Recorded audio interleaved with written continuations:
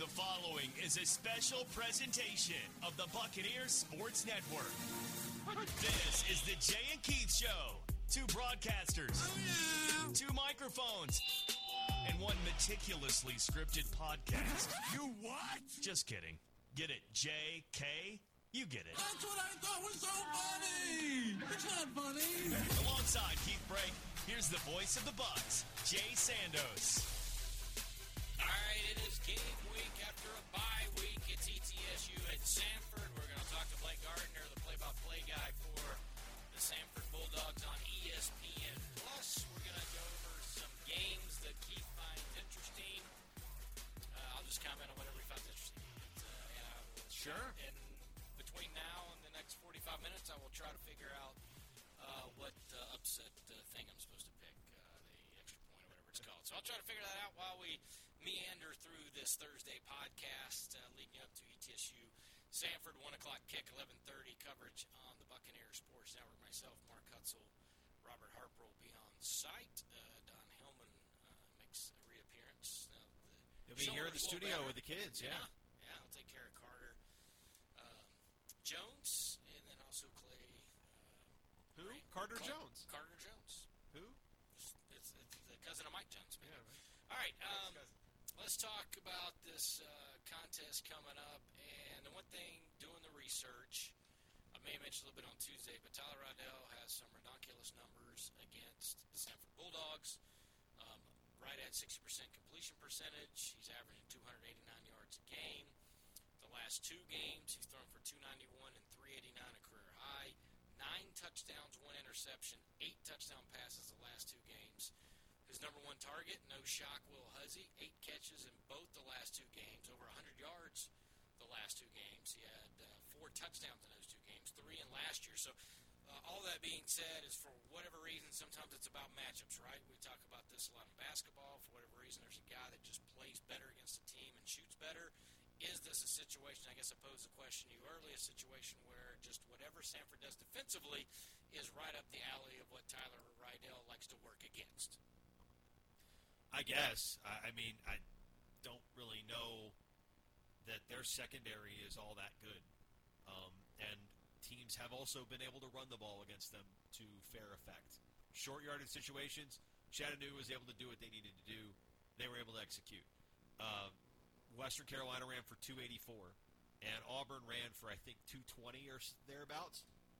It averaged out to 204 yards per game against Division I opponents allowed on the ground. That's a lot. You get north of 200 rushing yards as a team, that's a lot.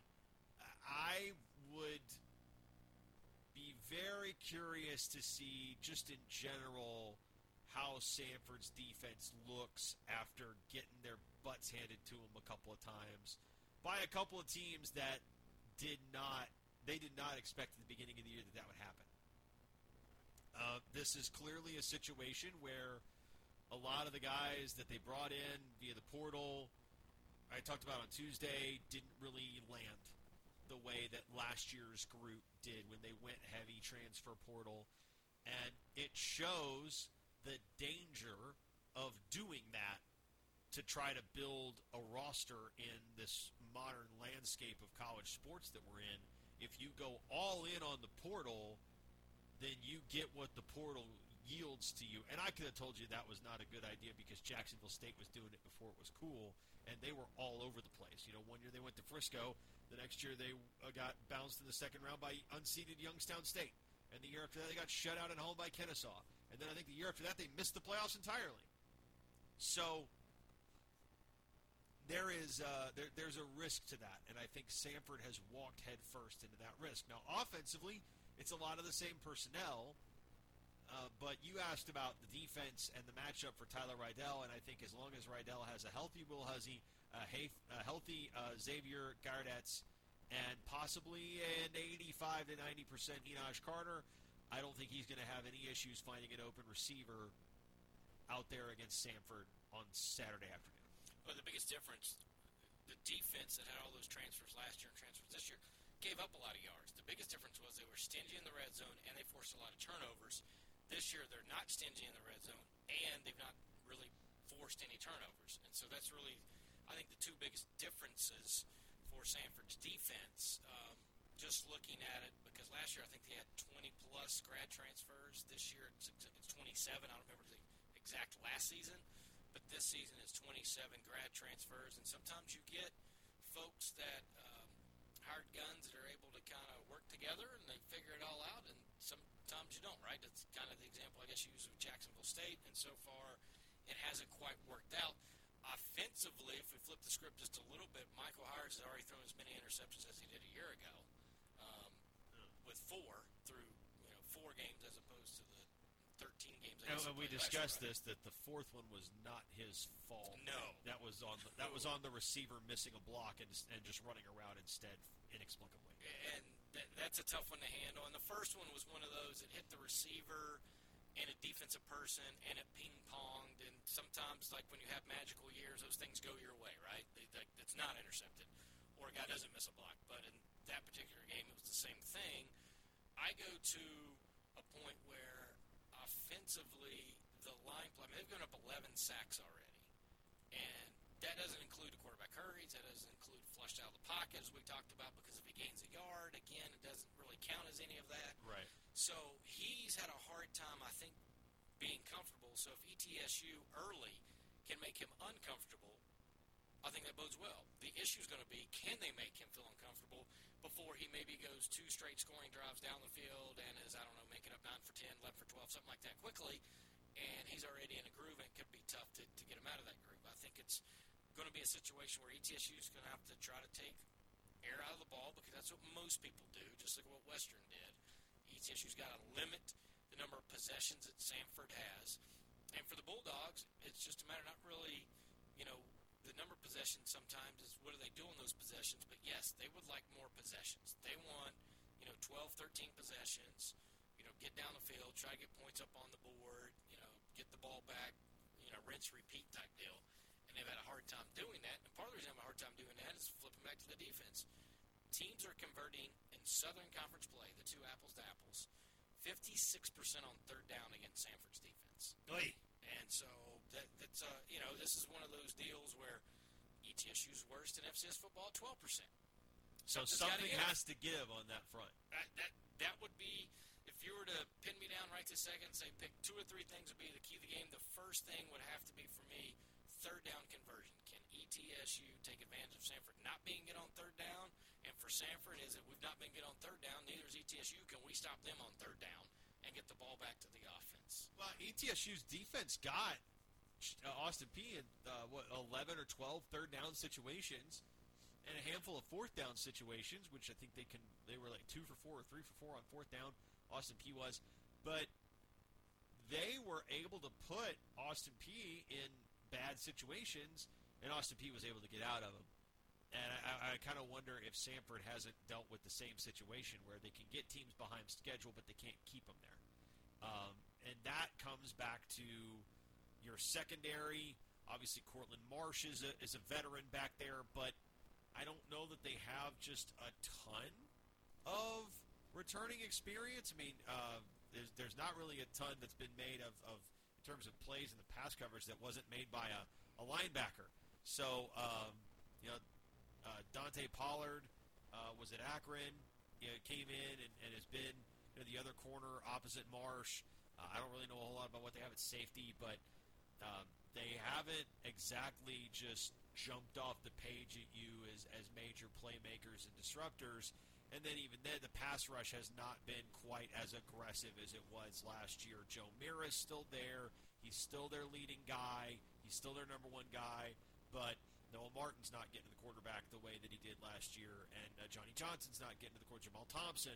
These guys aren't as productive as maybe they were a season ago when everybody just seemed to have all kinds of success. And I wonder if that's not impacted their ability to get teams behind schedule and keep them off the football field. And offensively, Michael Hires has taken a ton of hits. And I don't think all of those hits are his fault. A lot of people will tell you that sacks are a quarterback stat because the quarterback needs to get the ball out to avoid taking a negative play. I say Yes, but it's contextual. It depends on the situation. If he's at the end of a three-step drop and somebody's in his grill, that's not his fault. Somebody missed an assignment. So in that case, and Hires has been forced to extend plays. He's been forced to get out of the pocket, and he's still taking some hits at the end of some plays. But he has also, at times, just been swarmed by a blitzer that was not picked up by a running back or by a tight end or by a wide receiver or anybody. That nobody got picked up, and you get a free runner in on the quarterback. That is something that I think ETSU can utilize. If Samford has poor eye discipline at the line of scrimmage pre-snap, and ETSU getting DeAndre Davis back, this is important because Davis is experienced in the scheme and he understands disguise really, really well, maybe more than somebody like Teddy Wilson, who throughout his entire career, good football player, but is kind of a see-ball, hit-ball type of guy. Davis has more experience out there, and Davis has a better understanding, as he is a veteran player at this level, of what to do to disguise pressure and how to help disguise pressure from other parts of the field when you know it's going to be coming from somewhere else, make it look like it's coming from you, make them adjust to take you away. Those are things that could help ETSU here, and they're going to need all the help they can get in man coverage because Mike Jenkins and Javon Henderson have had it rough, and there's not really a lot of other options. You know, Josh Trice is not healthy. He has not been cleared for contact, and Khalil Anderson is limited in what he can do. So you're it. And they've got to find other ways to help them out. You can play a little bit of cover 3. You can play a little bit of cover 2, but they'll just throw underneath it. But if playing that cover 2 can buy you the time when Hires is a quarterback looking to take deep shots, if cover 2 buys you enough time for the rush to get home, I think you got to do it. So there are some things, and I know Billy Taylor is going to hear that, and he's just going to tear his hair out. But this is an opportunity for ETSU to really kind of test some different stuff to help those corners out, to give them a chance to at least get their legs under them and build some confidence. And I do think this is a team, despite the fact that Samford has been able to move the ball really well between the 20s, I think this is a team that you can build some confidence against as a defense. And I think the big thing, again, early, ETSU against Jacksonville State was able to keep them off the field the first couple possessions as far as not scoring. Right. They're going to have to try to do that because usually you play a team of that speed, and we've talked about this, if you've listened to the podcast for whatever it's been, 4 or 5 years I've been doing it, you listen to the coaches' shows, it's very difficult for a team to simulate the speed in which it happens because you either have to run 2 offenses on and off the field all the time, always running a play and going. It's just hard to do. And then it seems like ETSU in years past been able to settle down. Last year was interesting because Samford didn't necessarily go warp speed except for a couple of opponents that they felt like it was their advantage. One of those opponents was ETSU. Yes. And the last couple of years, the warp speed has given ETSU all kinds of fits. So if you're Samford, you know, why would we change what we're doing? We're going to go as fast as humanly possible. We're going to go for ETSU's defense. How quickly can they try to get a stop early in the game? Because I think it's twofold. Confidence for them, considering they've been taking a couple of bludgeonings on the road. And then also because Samford hasn't had great success so far this year. They had the opening drive against Western Carolina, and they scored, and then they didn't score again from there. And then same thing, Samford took a couple drives against Chattanooga before they finally got on the board. Then they got cooking because into the first half they score, start second half they score, and you kind of feel like, okay, they've kind of turned a corner. My thing for ETSU is, can they get to the quarterback, number 1? Number 2, can they get off the field early to try to take a little bit or put a little bit of doubt into Samford of, oh, boy, here we go again type, as opposed to they get a couple scores early, like, oh, yeah, same ETSU team, we're going to hang 55 on them again. Yeah, that's kind of the barometer. We'll know what kind of game this is going to be very quickly.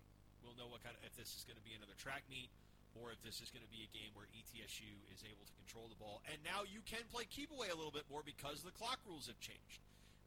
Now, some people would argue that just makes teams more inclined to run tempo. And I was talking to Billy Taylor about this today, and I really feel like the trend of going to these ultra-fast offenses is kind of dangerous for football players. And we saw what the NCAA was willing to do to cut blocking, right? They were willing to sacrifice the triple option, and part of the charm of the diversity of scheme, which is part of the charm of college football, they were willing to sacrifice that on the altar of player safety. Are they willing to do the same thing with this tempo stuff? Because at some point, like, it takes away the spirit of the game, first of all. But also, it's just not fun to watch. I want to have a breather between plays. I don't need to constantly be watching. There's this idea that football has to be constant action like basketball. If I want to watch basketball, I will go watch a freaking basketball game. I don't want to watch that when I'm watching a football field. I enjoy both. They should remain very different. I don't see a reason for this. And on top of that, when defenses are misaligned, that's when injuries happen. And not just cramps, but serious stuff, non-contact stuff. Guy gets blown over, hits the ground hard because he gets pancaked because he's not in the right spot, and he messes up a shoulder. Like, this is the kind of stuff where not allowing the defense to even kind of sort of get lined up really hurts the players, but it also hurts the product. And I wonder how long we are going to see this go unchecked before somebody steps in and says, hey, tempo's not safe, it's not good TV, let's do something to rein it in. That's my I've come out against a lot of things. I've come out against week 0 games. I've come out against tempo offense. There's some other things that I've railed against on the pod just since the start of the season. I don't know, there's been a couple things, but the cut blocking rules, yeah, because I love triple option forever, but yeah, I think it came out last show about you flip flopping on a pick that you're giving back to me. Yeah, that means things you've gone over. Did I misremember that? Yes. Okay. You did. Penalties, double-digit penalties a couple times for Samford this year, and then special teams. They are generally one of the best special teams in the league, and right now they are dead last in punting average at 33 yards a punt. Yikes. Still pretty good in the return game with Chandler Smith, and we're going to talk to Blake Gardner about this, but the fact that Smith had a punt return for a touchdown was called back, so we're going to get in that Chattanooga game, which is certainly a big momentum swing, but they've had a ton of penalties in special teams. Yep. They're not very good in punting. I got a little bit of an unproven kicker, so we'll get his thoughts maybe on that. But I do feel like ETSU, one of their strengths, I know they gave a punt return last game for a touchdown, but one of their strengths, I think, is special teams. And ETSU, there was a conscious effort because of how bad ETSU was penalties a year ago. They're now, I think, second in the league for least penalized, or at least penalized yards. I'm not sure about the number of penalties, but as far as yards per game penalties, whereas Samford giving up about 65, 70 yards in penalties, the Bucs are out about 40. I mean, that could be hidden 30 yards there. You add in some special teams, that could be another area that might play into ETSU's favor. With Carter and Gardner back there returning punts, they've been pretty explosive. If you're kicking the ball short and they can get you another 10, 12 yards on a return, you set up a pretty good field position if you can get Samford off the football field. Well, now we're experimenting with Tommy Whitten on kick return, too, this week. I know Tonquez will probably get the call, and maybe the upback will be Tommy, but they did switch those a couple different times just to see, because obviously the top-end speed for Tommy Whitten's up there. Yeah, that's going to be a little higher than it is for Tonquez, but I would be excited about all of that. I think that presents an opportunity for ETSU, but it's an opportunity that the offense has to cash in on. And unfortunately, the last couple of weeks, we haven't seen the offense cash in on those opportunities. So now that Tyler Rydell's back, that was kind of the talk, right? That was the talking point as well as their backup quarterback. It's Barron is the backup quarterback, and he is not. There's going to be a noticeable drop off in the offense's efficiency. Okay, well that excuse is now gone. What does Tyler Rydell do in this scheme? How does he move the ball down the field against like-for-like competition? This is not a glorified FCS team like Jacksonville State was. And honestly, they had FBS size up front anyway. But this is not JSU. This is a conference foe. same ostensible resources, same ostensible scholarships, same ostensible talent level, what does this offense do? That will be a major, major point of observation and discussion. Probably, well, I mean, in this day and age, probably by the end of the second quarter. And apparently at the end of practice yesterday, Stephen Scott gave a pretty spirited speech about how many opportunities left for certain players, including himself, to play. To the point of like, hey guys, I don't think any of us are going to NFL. If you think you are, maybe. But, let's be honest, you're probably not.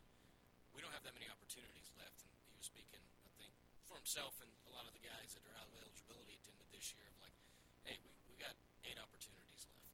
Like, we can choose to swing how this goes, or we can accept it. And certainly, judging by a few other players that told me about Stephen's speech, it was basically, hey, I'm giving everything I got. I need you to give me everything you got. And so we'll see if that helps into play too, because both teams are at a crossroad, right? Samford 0-2, coming off everything they did. ETSU's been in that boat, right? Just a year ago, the script is exactly flipped to where it was. ETSU 8-0, lose North Dakota State in the quarterfinals. Samford 8-0, lose North Dakota State quarterfinals. Both start 0-2.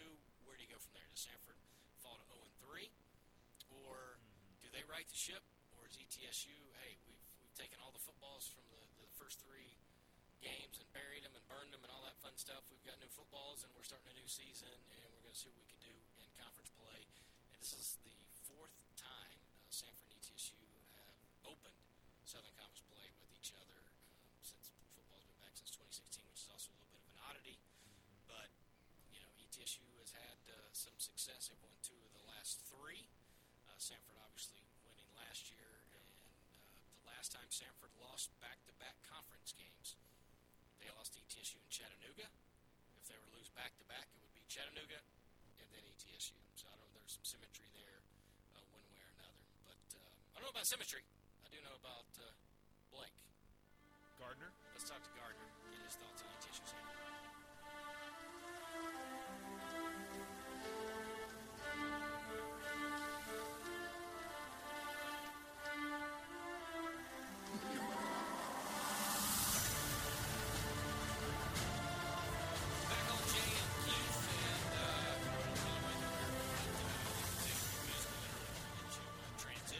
Special guest that we talked about earlier in the podcast, the voice of the Samford Bulldogs on ESPN Plus, Blake Gardner, joins us. And Blake, I'm just going to jump right into it. Obviously, ETSU a couple years ago, similar boat, right? They go 8-0 in SoCon play, host a playoff game in the round of 16, win that, go to Fargo, North Dakota to take on the Bisons. They lose to North Dakota State in the quarterfinals.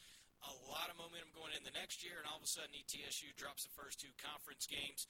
Same eerily situation for Samford, right?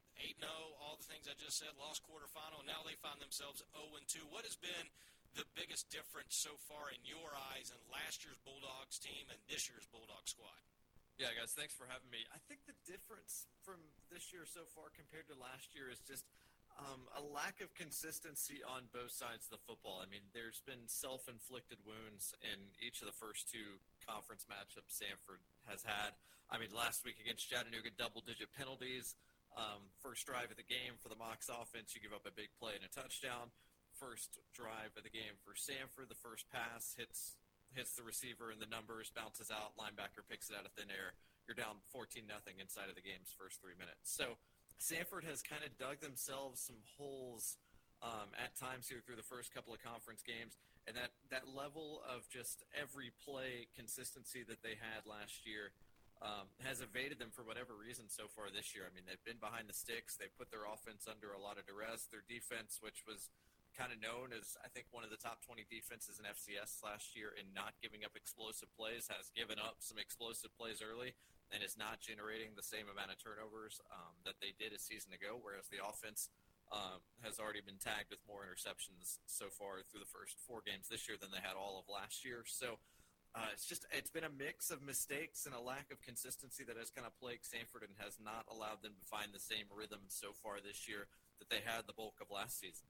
So if you were to kind of, crystal ball it here, the big things I'm hearing is defense not creating as much turnovers, giving a lot of explosive plays, but offensively maybe a little bit more shocking, the fact that they've not been able to put up they're still putting up numbers, but not to the numbers that they are. It seems like Michael Hires is getting hit and sacked more than last year. You mentioned the interception numbers already. It just seems like that the struggles more so kind of coincide with each, right? Offense isn't doing as much as last year, and defense obviously isn't doing as much as last year.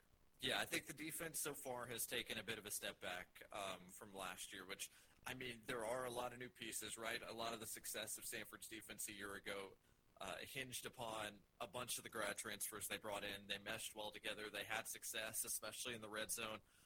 So far this year, that side of the ball has gotten off to a bit of a slow start, which has put more pressure on the offense.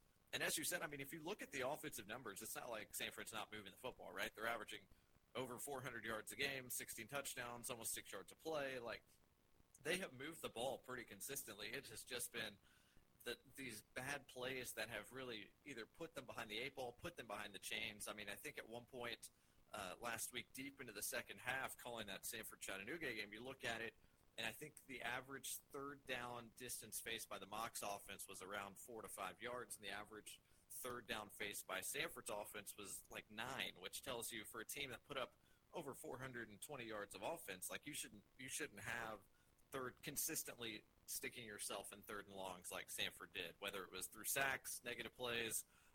Again, the double-digit penalties certainly didn't help either.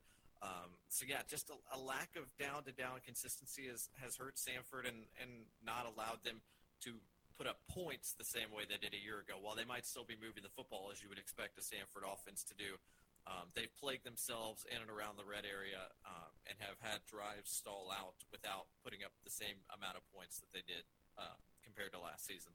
Defensively, I'm very curious about the state of affairs up front because Western Carolina steamrolled this team for 284 yards on the ground. That was a real eye-opener, I think, for a lot of people. We've said more about Western maybe than Samford, but Chattanooga seemed like they held them a little bit better, but still you get in short yardage situations, and the Mocs gave it to Alim Ford, and he was able to get yardage. Is there improvement up front? What do you see as the issue that has allowed some of the teams, particularly the D1 opponents for the Bulldogs, to have success running the football against them? Yeah, it's a good question, right? I mean, it's hard to judge the Auburn game. The Western Carolina game certainly was a bit of a surprise given the amount of success Western had on the ground. I thought, based on what I saw, and we'll catch up with Samford's coaches tomorrow, I thought their front four really front three most of the time for Samford, I thought they played great against Alim Ford and Chattanooga on the ground for the most part. I mean, there weren't that many explosive plays to be had in the run game for the Mocs last week. Now, granted, you mentioned in short yardage, yeah, I mean, it's tough to stop Alim Ford and some of the guys the Mocs have up front. Really, the concern last week more was the secondary. I mean, Chase Artopius had a big day against kind of a retooled and rebuilt Samford secondary and had a lot more success through the air than I think a lot of people expected. So Samford's got a few questions to be asked about the back end of the defense right now. How do they prevent these explosive plays that have happened over the past couple of SoCon games that didn't really happen by and large last year? And can this secondary kind of mesh together a little bit better and create a little bit more cohesion at the back end than what we saw a week ago? Sandos mentioned this. Michael Hires, who I got the chance to get to know at Media Day, a great guy. He almost sounds like a young Chris Hatcher in some ways. Just the way that he talks about football, the way he talks about this offense, the way he talks about his teammates. He sounds like a coach on the field. But he has been taking a lot of hits, as Jay alluded to, and he took a lot against Western. He took a few more against Chad. I think he got hurried 4 times and sacked twice. I think he's right. But regardless, he's not had necessarily the most fun he's ever had sitting in the pocket back there. How much of the sacks and the hits he's taken are on the quarterback? How much of it is the offensive line? How much of it is defenses just being able to cover Samford's receivers down the field? I think it's a little bit of the latter two that you kind of mentioned there. I think this offensive line has had its struggles in the sense that there's been a couple of key mistakes in pass pro that has allowed Michael to take a few more hits than he probably would have preferred, and the staff would probably prefer as well. And I think there's been an element of, I mean, Chattanooga's got one of the best, if not the best, front fours in the league. I thought Western Carolina's defensive line was solid. and they were very good at timing when to bring pressure and when not to bring it. The thing that kind of surprised me most about the Western Carolina game is they played a lot of man at the back end and got away with it. Samford has typically been known to punish teams who play a lot of man with big plays down the field. That didn't necessarily happen against the Catamounts. And then credit to Chattanooga. I mean, they gave up yards, but they were able to force Samford into enough second and long and third and long obvious pass play situations where Hires was going to have to sit back in the pocket and let things develop downfield, and it allowed their pass rush to kind of get after this Samford offensive line. I mean, Bruton and Person are probably two of the best edge guys in the league, and the fact that they play on the same team is pretty nice for Chattanooga. But again, that defense was able to force Samford into enough long down and distance situations that I think it allowed them to generate pressure and maybe force Michael off his spot a little bit more than he would have preferred. We're talking to Blake Gardner. He's going to handle the play-by-play duties for ETSU and Samford Saturday, 1 o'clock Eastern, noon Central. Blake, let me ask you this, because I know Coach Hatcher has kind of said before a useless statistic for him is time of possession. Now, I know it's because, they work fast, they want to score under 2 minutes, all that. But what is important to him is the number of possessions. And you look at the two Southern Conference games, just going a little bit more apples to apples. In the second half, 4 possessions against Western Carolina. They had 5 against Chattanooga. I think that's a number that he would like to see change. It's not necessarily, again, time of possession. It's just the number of possessions. And right now, they're having trouble getting the football in the second half. Yeah, for sure. I would totally agree. And I think the thing that haunts them the most about that Chattanooga game is, they had a poor first half. They didn't get any stops. The offense got stopped a couple times, but they scored on the last possession of the first half. They got the ball to start the second half. They scored again. Now you're thinking, okay, this is a game. Chattanooga misses a field goal. You get the ball back, a chance to make it a one-possession game, and a crucial fumble.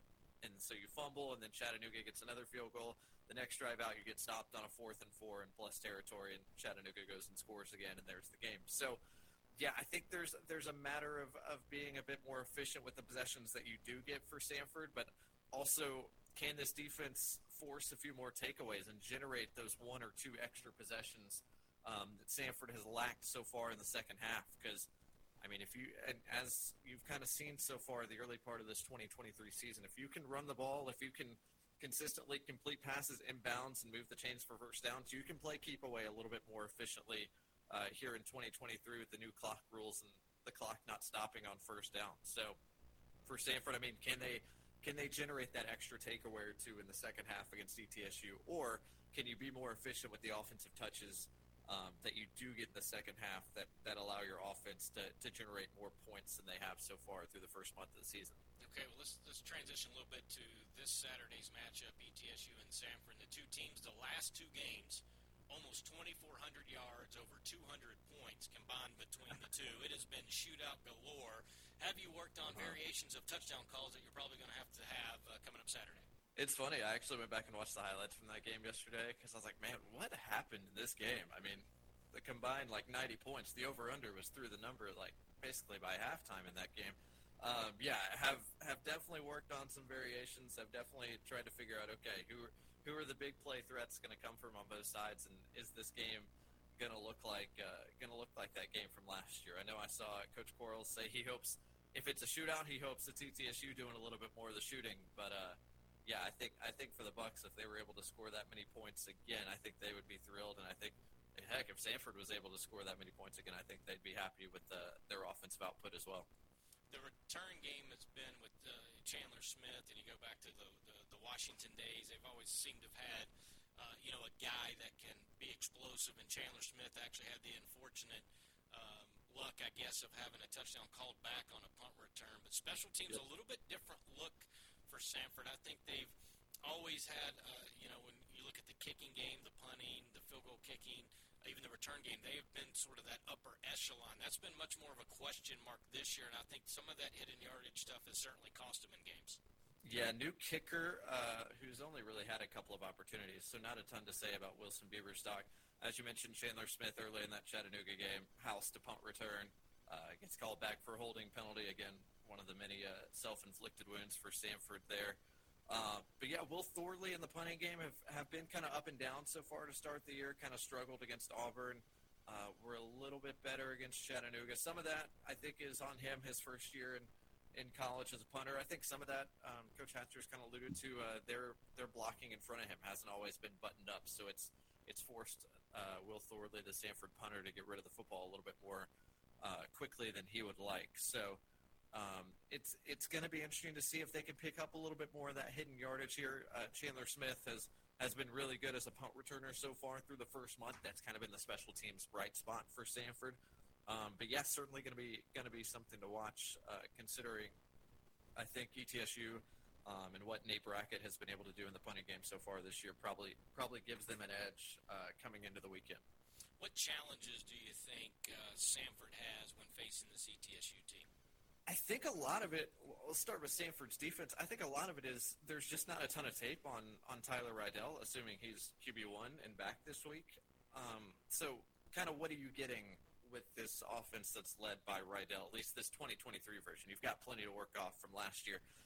But what does this Buccaneers offense look like with Rydell? I mean, you've only got, like a half worth of tape, and then the past couple of weeks have obviously been backups in there. So on the defensive side, what does this offense, this version, look like with Rydell? How does Samford generate takeaways, generate stops, whether it's stopping the running game, guys like Borish and Irby on the ground, or do you have an answer against Will Huzzy, who had a monster game last year, or Naj Carter, who it looks like will be back this week for ETSU? And then for Samford offensively, can you eliminate some of the self-inflicted wounds, some of the mistakes? Can you cut down the penalties? Can you consistently generate positive yardage on first and second down that helps you avoid third down altogether or leaves you third and short? Because, I mean, this is a Samford offense last year that set basically a SoCon record for number of times they moved the chains, most first downs in the league. So can they find that rhythm, get that pace going, avoid third downs?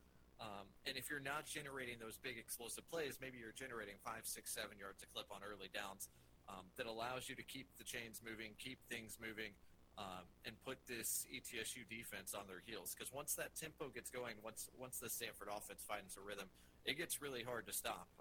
And I think I saw George Quarles allude to that a little bit as well at his presser back on Monday. So can they find that rhythm early and put this ETSU defense on the heels? I think that's going to be an early thing to watch on Saturday for the Samford offense. Well, Blake, we appreciate the time today, appreciate the knowledge, and I'll see you on Saturday, my friend. Looking forward to it, man. Got an early kick in Birmingham. Going to be fun. Appreciate the time, guys. The best games of the week, or at least the ones these two dorks want to watch. It's the Pick Six. You think that up all by yourself? All right, Sandos needs a big week to make a comeback, so we picked some really weird games that he has a better chance of getting right.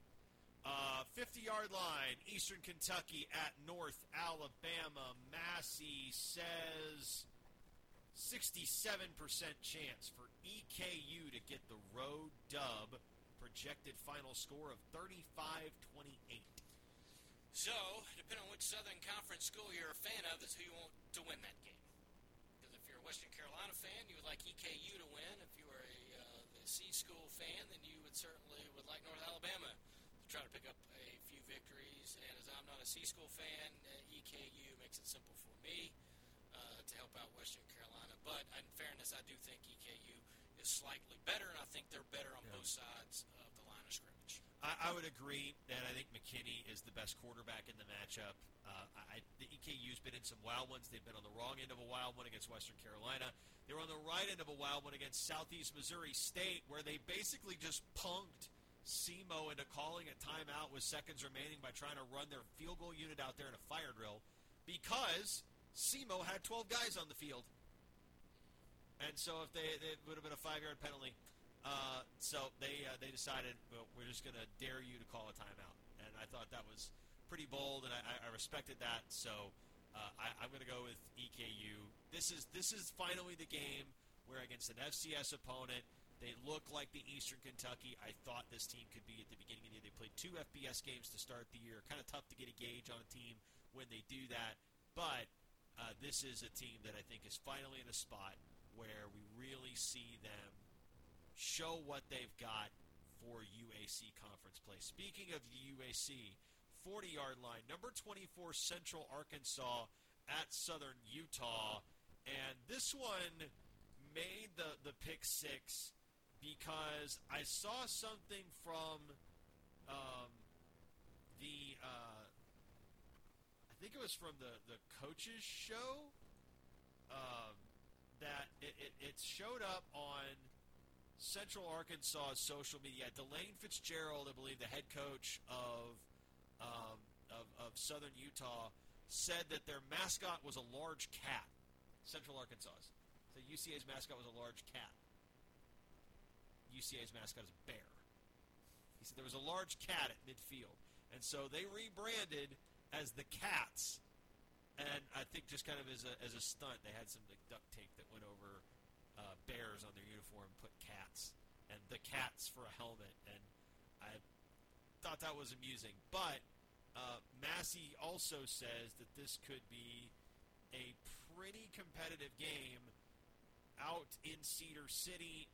57% in favor of the Bears, and 31-28 projected final score.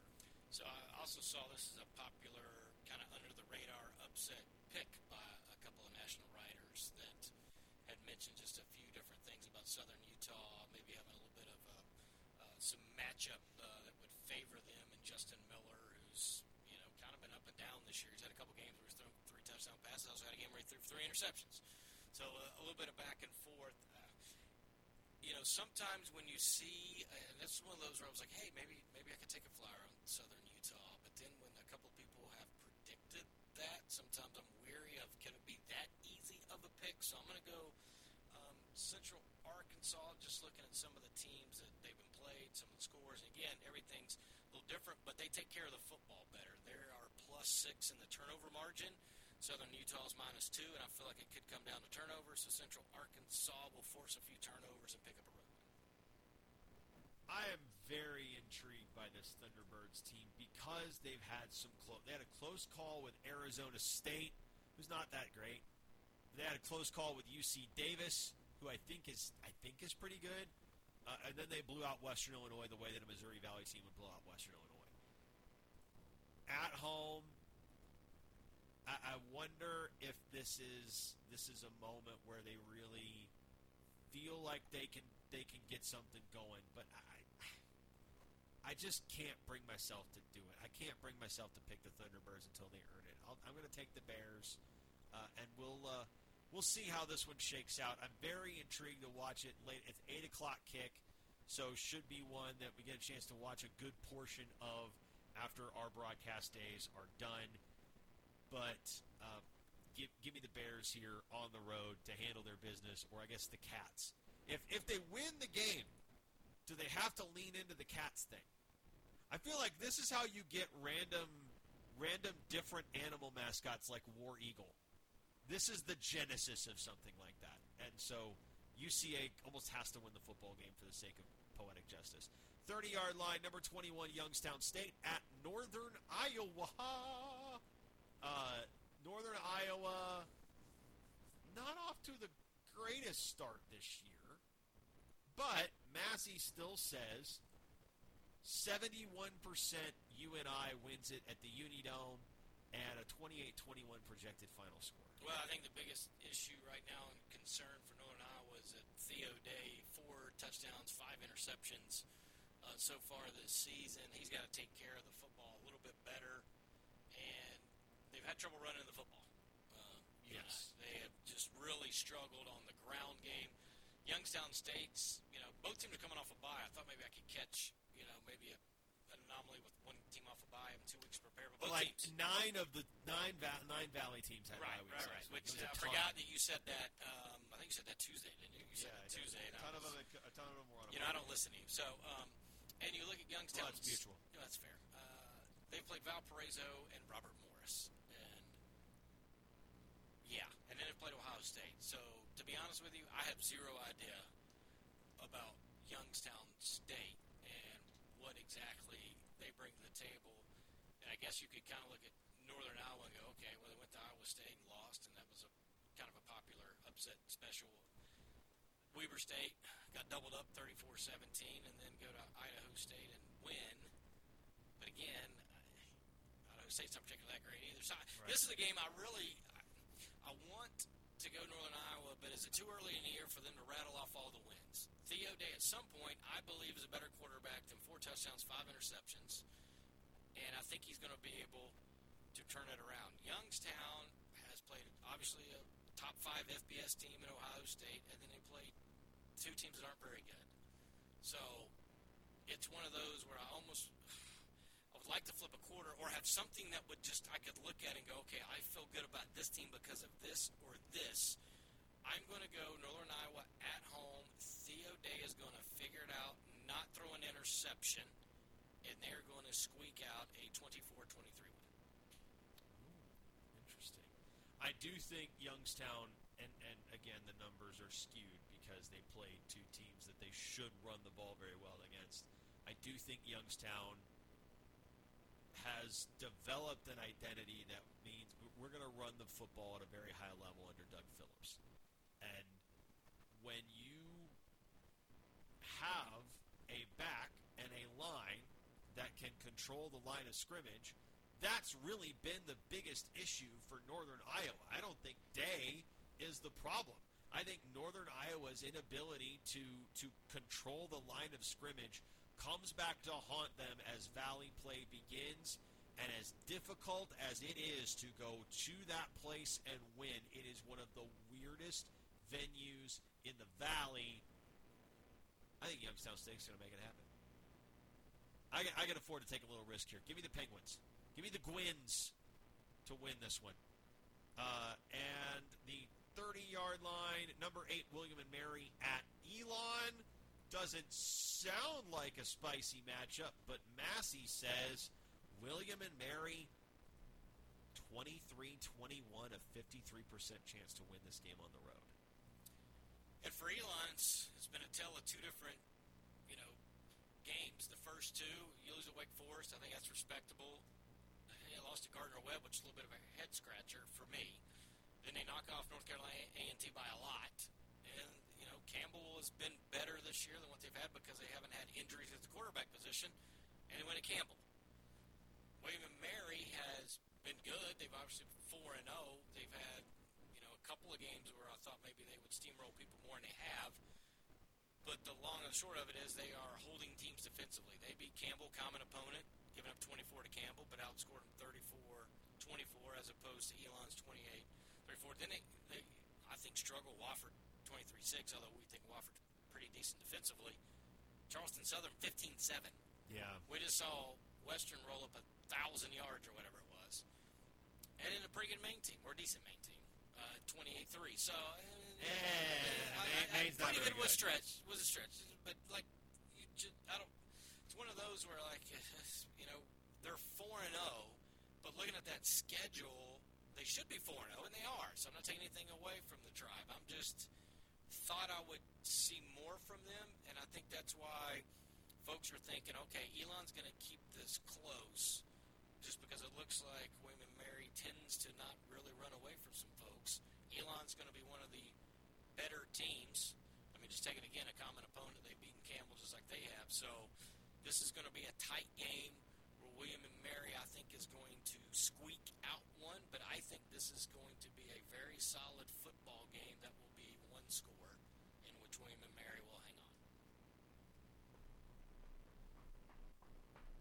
I'm not sold on William and Mary. I'm not sold on them as an elite team. If this is the front runner of the CAA, I'm not convinced. When you only score 15 on Chuck South, you only score 23 on Wofford as a supposed top 5 team, I don't buy that that's a top 5 team. I buy that it's not a bad team, but I don't think they're as good as people say they are. And this is their this is the road test for them, right? This is like the road game for them. They've got Virginia next week, a game that's UVA's probably going to be 0-5. They're going to be really up for that. They're going to look past Elon. Phoenix in a tight one. I'm going to take Elon to win it. 10-yard line, number 17, Villanova at Albany. Love the ground game from the Wildcats. 3 rushers over 150 yards. 2 rushers over 200 yards. They really kind of spread the wealth around 4 ball carriers, 28 or more carries. I mean, it is a little bit of a ground and pound, and by the time you look up, Connor Watkins is thrown for 739. You look at their opponents, and Nova, they knock off Lehigh, Colgate, Rhode Island, they beat pretty handily. Lost at Central Florida. Albany, I got a chance to watch a lot of because I heard a lot of new words, combination from a Thundering Herd fan and Robert Harper on the way back, in which Marshall had to squeak out a victory against Marshall, who just knocked off Virginia Tech. Can you say the quarterback's name without looking it up? You know who the quarterback is for Albany? Because it's another great name because they had Jeff Undercuffler for a while. Undercuffler was my dude, but anyways, yeah. Yeah, no, I don't remember off the top of my head. Poffenberger, yes. Oh, it's such a great name. So Reese has thrown 682 yards, 7 touchdowns, 2 INTs, and I'm seeing the Great Danes against Marshall. Again, Marshall's kind of turned the corner, and I thought, okay, maybe they'll give Hawaii fits. They did not really. Then I thought, okay, they're going to steamroll Morgan State. No, they needed overtime to roll through Morgan State. It's tough. I really want to go Great Danes because I just like the quarterback. They always have great quarterback names, and I enjoy them. But I'm going to play it safe and take the favorite. I'm going to take Nova. Nova makes a statement win. They go on the road and they pound this team. And they said this is our conference now. JMU's gone. We run this show. This is the moment that Mark Ferrante's Villanova teams have been waiting for a long time, really ever since he took over in 2017. This is the moment that they've really waited for. The 21 team was pretty good, but this is when it really sinks in. Hey, you don't mess with Villanova. They're going to win this game. They could win this game by a lot.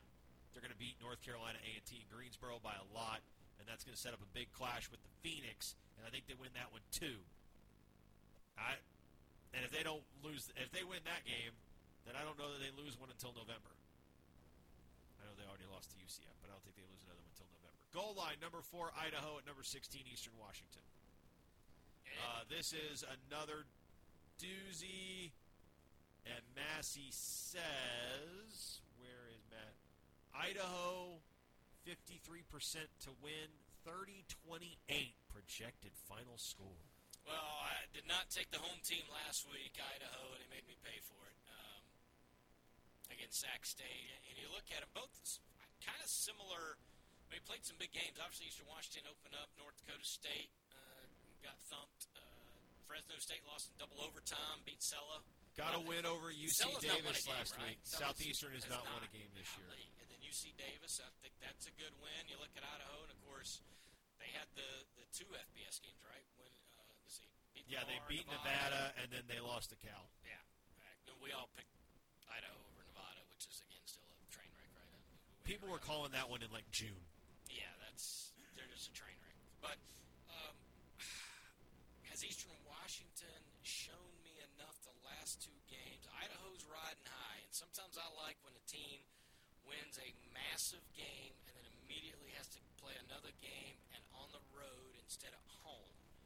I think you can catch a team, and so that's what I'm going to go with. The Eagles at home are going to catch Idaho feeling really good about themselves, coming off a big win against Sac State. It was a little bit of the darlings last week. Now Idaho is in their shoes, and Idaho probably felt slighted a little bit. I was reading some things where a lot of people were thinking, Idaho wasn't for real. Sac State was the team that was going to roll them, and I think Idaho probably leaned into that a little bit.